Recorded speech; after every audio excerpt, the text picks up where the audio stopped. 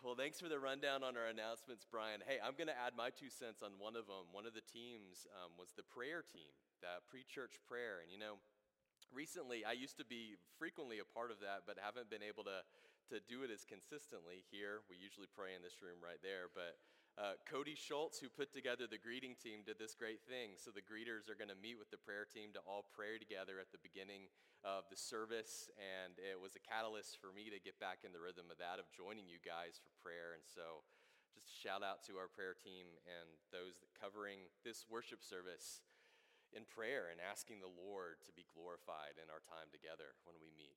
So, okay, let's look at our theme for 2024. That's what we're going to do this week. We're not going right back into our study on Elijah. You might have thought that would be the case this week since we're through Advent and things like that. But what we're going to do before we get to that next week is take one Sunday just to look at a verse that's going to serve as a theme for us, hopefully for the whole year. A friend of mine asked me a few weeks ago if we were going to do that at church, because we used to do it every single year, that we'd have sort of a theme for the calendar year. But the last couple of annual years, you know what I mean. We haven't done that because there's been some other projects that we've been looking at. And then also I admitted that I always felt kind of guilty that we'd do here's our theme for 2019. And, I'd forget about it in March. So this year, Lord willing, I'll be better at that this theme will carry throughout the year. Although I will say it's very intimidating choosing one verse that's this is it for 2024. But this is one that seemed to strike a nerve with a lot of people as we talked about potential theme verses this week. And it has to do with sleep. So I'm going to ask, if you would, to stand for the reading of God's word. This is Psalm 127, verse 2. We're going to look at the psalm in its full context a little later, but for now I just want to isolate this particular verse. God's word says this: "It is in vain that you rise up early and go late to rest, eating the bread of anxious toil, for God gives to his beloved sleep." Let's pray. Lord, I ask and pray that the words of my mouth and the meditations of all of our hearts in these next few moments would be pleasing in your sight. Lord, especially as we handle your scripture at a place that is just ripe for misinterpretation, ripe to hear condemnation rather than encouragement, I pray that you would allow me to handle it well and for all of us to hear your voice in it. It's in the name of Jesus we pray. Amen. Amen. Thanks for standing. You guys can be seated. So this is a passage that Brian and I often turn to whenever we get to meet a new baby for the first time, which, by the way, I just got to meet Reed Jeffrey Meduno, who's at church for the first time today. And he's 8 days? 7 days? 6. Oh, man. 6 days old. He's at his first church service. Let's go. So when Brian and I, Lord willing, I don't know if Jeff and Rachel will do this, but if they invite us over their house to meet Reed more, in a relaxed setting, we'll get to hold him, pray over him, and oftentimes we love to read a scripture for the family. And Psalm 127 we often turn to, because this is a passage, especially as it ends, that really hones in on the blessing of children. I mean, verse 3 says this: "Behold, children are a heritage from the Lord, the fruit of the womb a reward. Like arrows in the hand of a warrior are the children of one's youth." Shout out to Arrow Wyan. I believe he's named after this verse, right? So this is a passage that we love reading to new parents. But now, here's the deal, though. Oftentimes when we go to visit, it is right in that infant stage where a baby is, waking up mom and dad 6 times a night. Parents haven't slept in days. They looked exhausted. They have these bloodshot red eyes. And then me and Brian read to them, "It is vain that you rise up early, and vain go late to rest. God gives his beloved sleep." Oh man, we were talking about it this week. It's like there's times where we're reading that out loud to new parents, and internally we're thinking, should we skip over this verse? Is it cruel to read this to a new parent, to a mom who's like literally about to die of exhaustion? God gives to his beloved sleep. And I never have skipped over it, just so you know. But I mean, the fear for me is that someone in their exhausted state would hear that scripture and think, oh my goodness, if God gives his beloved sleep, and I haven't slept for a week because my newborn is crying every night, am I not his beloved? That is not what this text is saying. Nor is it condemning maybe people that are in conditions of having chronic insomnia or chronic pain that wakes them up or keeps them up. Or even like last night, I woke up in the night because I had heartburn. This passage isn't condemning me or you for that. It's not trying to say, if I'm not sleeping, does that mean that's some moral judgment on me and my heart? No. And then, hey, the other side of the coin is this, nor is this passage condemning excitement and passion for the things that God is doing in the world. Here's what I mean. Imagine this scenario. Somebody comes to me, one of you guys, and says, Pastor Josh, I have this burning desire to stay up all night praying for revival in Chico. An all-night prayer vigil like that persistent widow in the Gospels who's beating on the door saying, Lord, do your work here. And I want to make it a church-wide thing and invite people to come pray with me. What if my response to them was, nuh-uh. Psalm 127 says, it's vain that you stay up late. In vain that you rise early, God gives to his beloved sleep. No, that would be ridiculous, right? This passage is not meant to quench a desire to seek the Lord fervently, even sometimes late into the night. So, what is it saying then? We've talked about what it doesn't mean, what it's not condemning. What is it trying to tell us? I think it's this, and this is what we're hopefully going to lean into today. I believe what this passage is saying, that your heavenly Father is so trustworthy. He is so sovereignly in control of all things, and he is so good that you can leave your troubles with him and go to sleep, knowing that he's got it. More often than not, the thing that produces our sleepless nights is a heart that believes that it is in control of things that it actually is not in control of. We toss and turn in our beds trying to come up with fixes and solutions and solve these things, or feel like if we can come up with the right strategy, we could alleviate our worries and our anxieties and our fears. And many times, those things that we are thinking about are circumstances that are outside of our power. And so when we're coming up with all of our strategies, we're putting ourselves in the place of God. We're believing that we have the power and the control of God to affect these things. And that's not right. But here's the grace of our Heavenly Father to us. When he sees us doing that, instead of mocking us or scolding us or chiding us, he says, let me be God. Go to bed. That's what Psalm 127:2 means when it says God gives to his beloved sleep. So as crazy as it sounds, the theme for 2024 that I'm hoping that we lean into is sleep. The sweet sleep that flows out of a trust in our Heavenly Father, an uncompromising trust in him, knowing that we can leave our burdens with him. He's in control and he's good, and we can rest.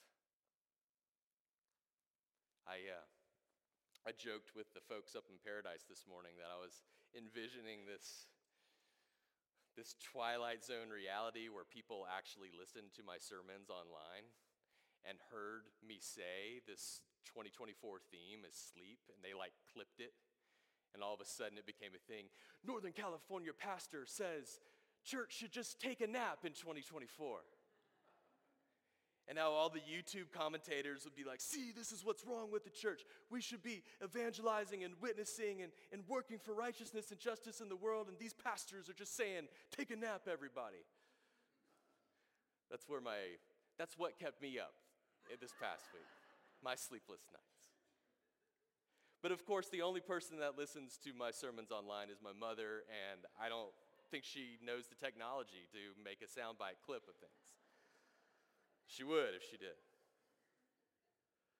So I don't think that's something I need to worry about. But I say all that just to kind of give this disclaimer that I hope you realize that my goal here is not to say, like, let's just throw in the towel and check out and take a nap in 2024. No, there's work to be done. While the sun is up, while the day is young, the church has a high calling to strive after Jesus, to pick up our cross and follow him, to love our neighbor as ourselves. Oh my goodness. Those are huge activities.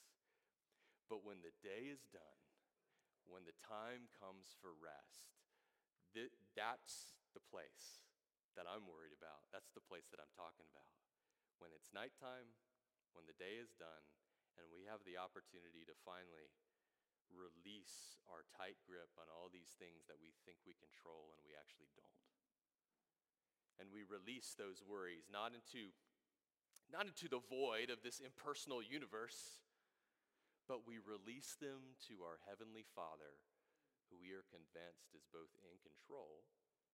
That's important, but then even more importantly, we're convinced he's also good, and he'll take care of us,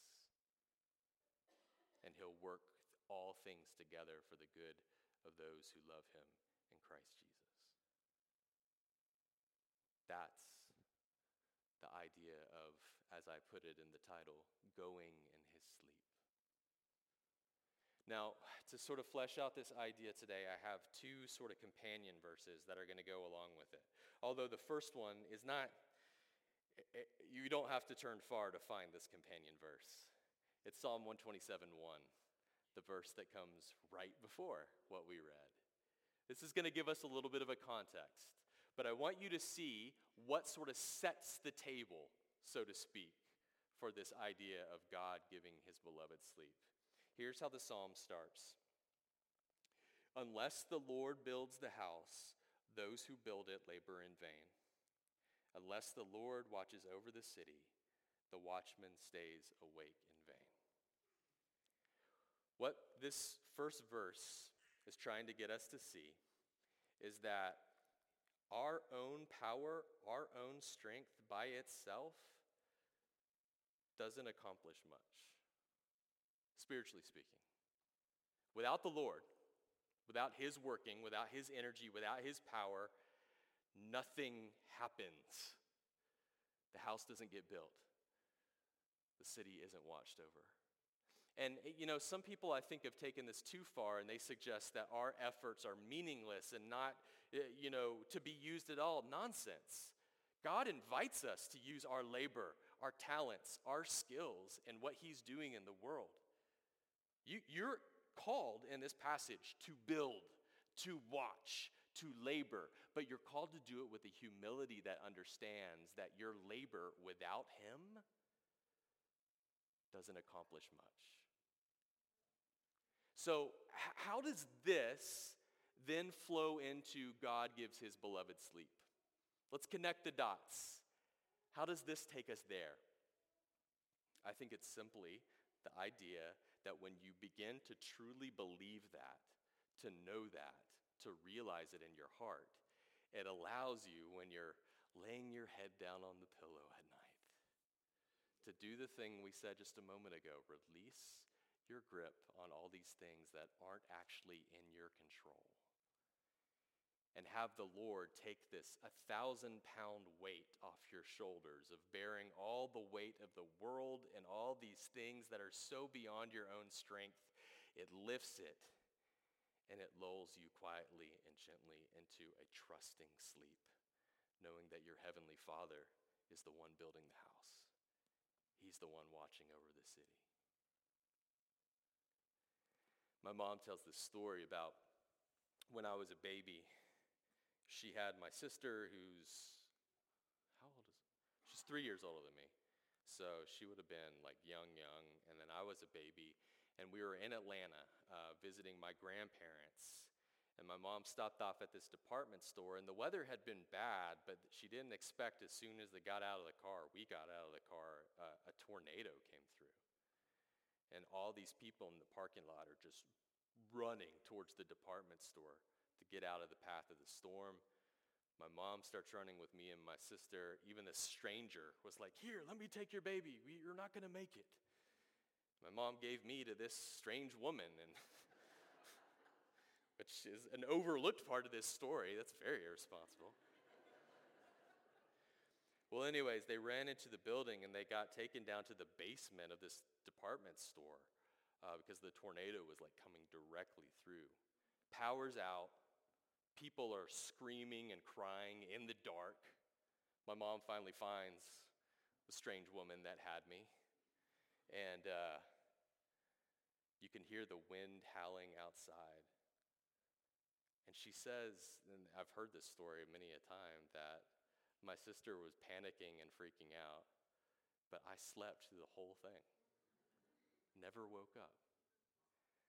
I don't know why I added that detail about my sister. I didn't say that this morning, and now I'm realizing you might be thinking I'm drawing a contrast between I was the trusting baby and she was the, no, I didn't mean that.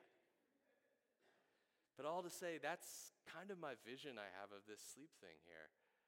As a baby, all I knew was I was in the arms of my mom, whom I trusted, and who was my mom. I was good. I was okay. I'm going to go to sleep. Or we don't even have to look too far to our own stories. How about the story about Jesus? In the midst of the storm, on the boat, the waves are crashing, the wind's howling, his disciples are freaking out. Where was Jesus? He's asleep in the back of the boat. And when they said, "What are you doing, man?" He said, "I know my Father. I'm good." That's the kind of sleep that comes from knowing, unless the Lord builds the house, those who build it labor in vain. Second verse that I wanted to kind of be a companion to this actually is going to be in the New Testament. We're looking at John chapter 12, verse 24. It's up here on the screen. Let me read it to you, though. Jesus says this, "Truly, truly, I say to you, unless a grain of wheat falls into the earth and dies, it remains alone. But if it dies, it bears much fruit." Jesus is telling us a lot of things in this particular section of the scripture, but in this verse by itself, what he's telling us is that sometimes we view death as the end-all, be-all, the dead end, the end of the road, but the reality is God is able to use death sometimes to bring new life, abundant life in the world, in our hearts, and in the hearts of others.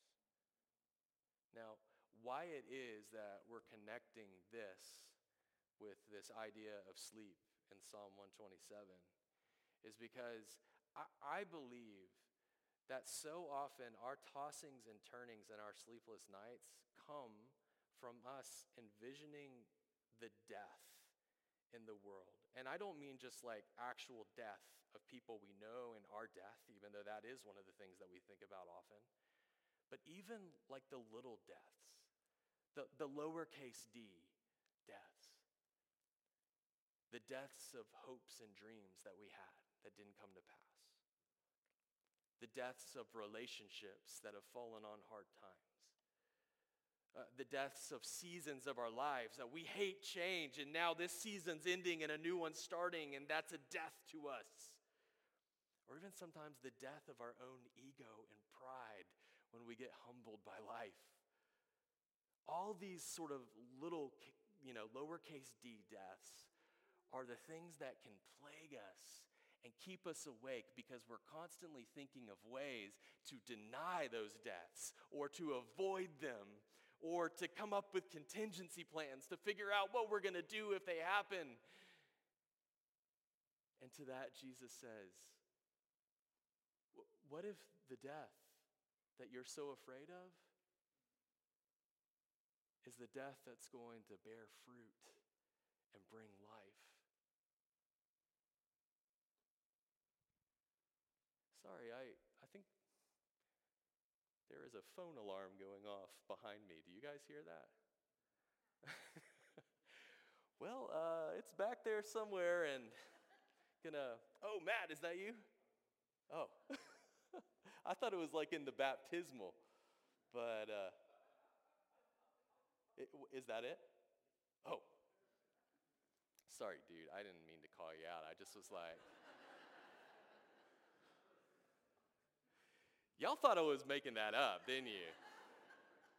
No, it was real. So to come back, so where was I? Oh yes, death bringing things into new life. We are so convinced that these deaths that keep us up at night are these total failures to be avoided at all costs. But the reality is, what Jesus says, what we see all throughout the Bible is sometimes those things that we're so afraid of, those worst case scenarios, are the things that our Heavenly Father is able to use to sprout new life and growth and abundant fruit in our life. So I'm staying up until 4 a.m. scared to death of this horrible outcome. And if I only had the perspective of my Heavenly Father, I would say, Josh, don't be afraid of that. If it happens, so be it. New life can come from it. This truth is one that I feel like if we embrace from our heart, it's like a lullaby singing us to sleep. Saying, I don't have to waste my hours laying and tossing and turning in bed being afraid of this. I can trust that even if the worst case scenario happens, my Heavenly Father's in control. All will be well. And He might even do things above and beyond what I could even dream or hope for through that death I'm so afraid of.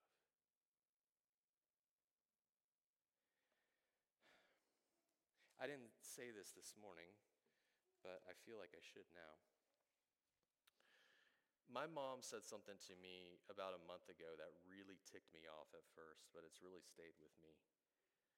She's having a discussion with someone about my dad's situation, his Alzheimer's, and just how hard it's been. And they were trying to say something, but sadly, sometimes when people try to comfort you in those situations, I'm sure you've felt it yourself, they end up saying the absolutely wrong thing. And they said, I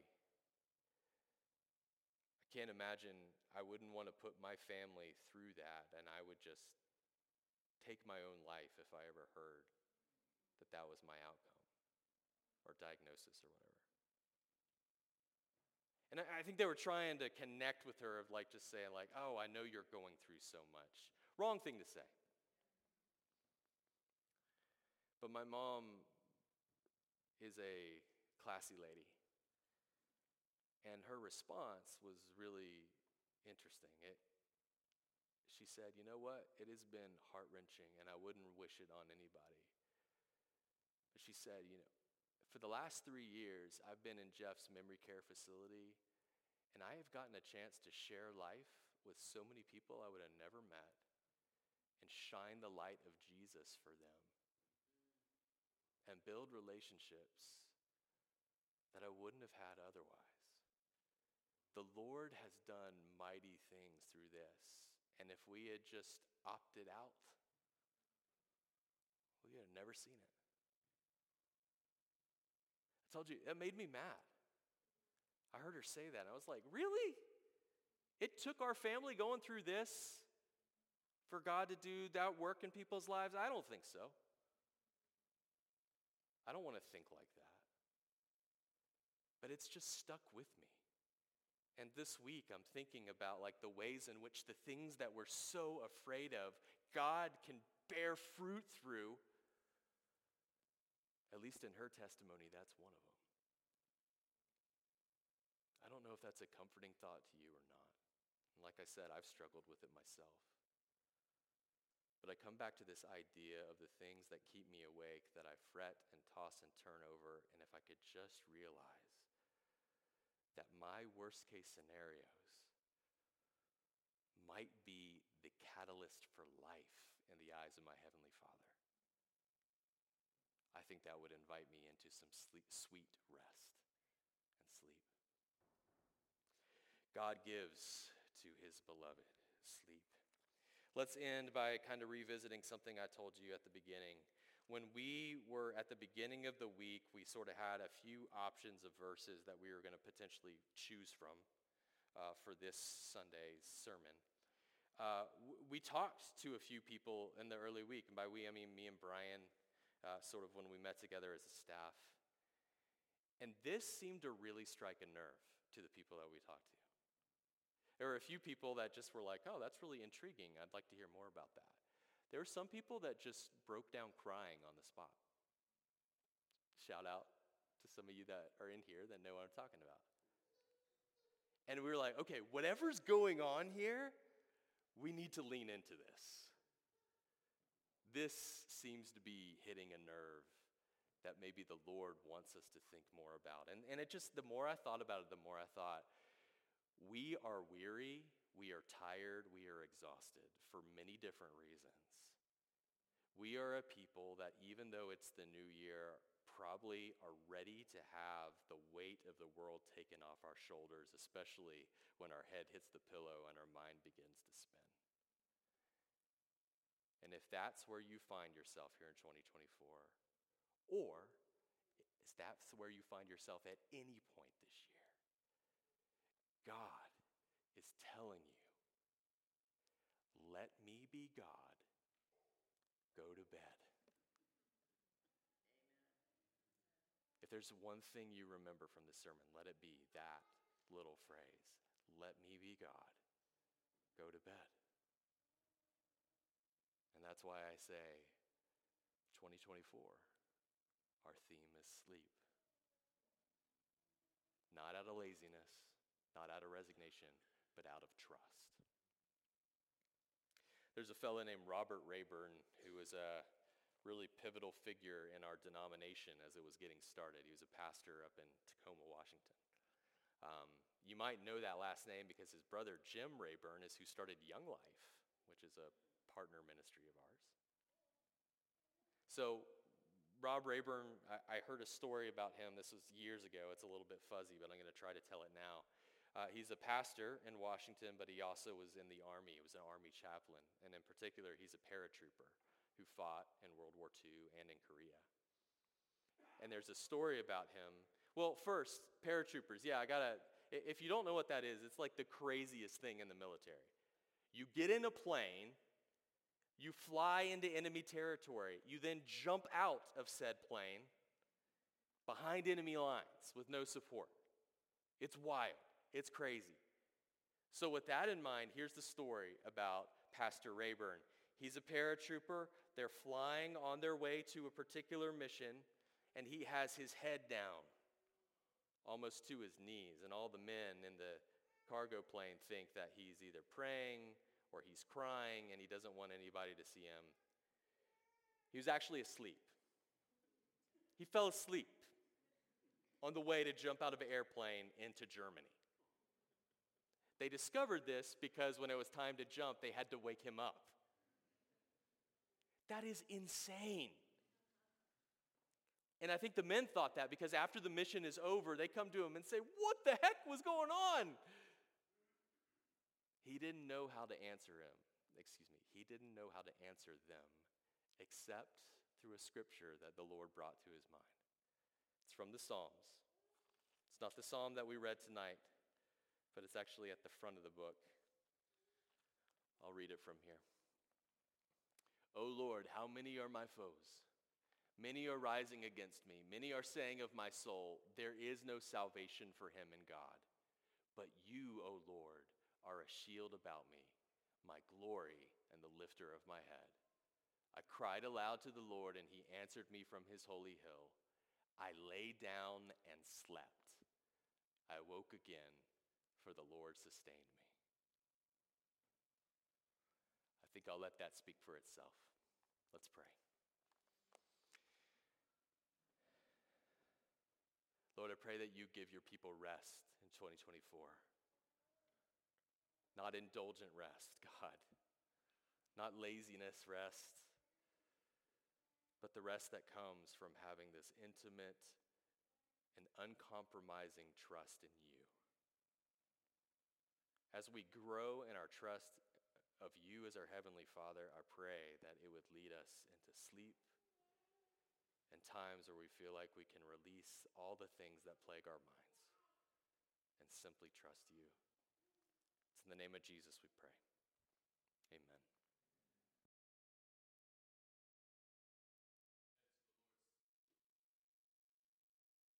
Sorry, Brad, I turned my microphone off manually. As we head to the Lord's table tonight,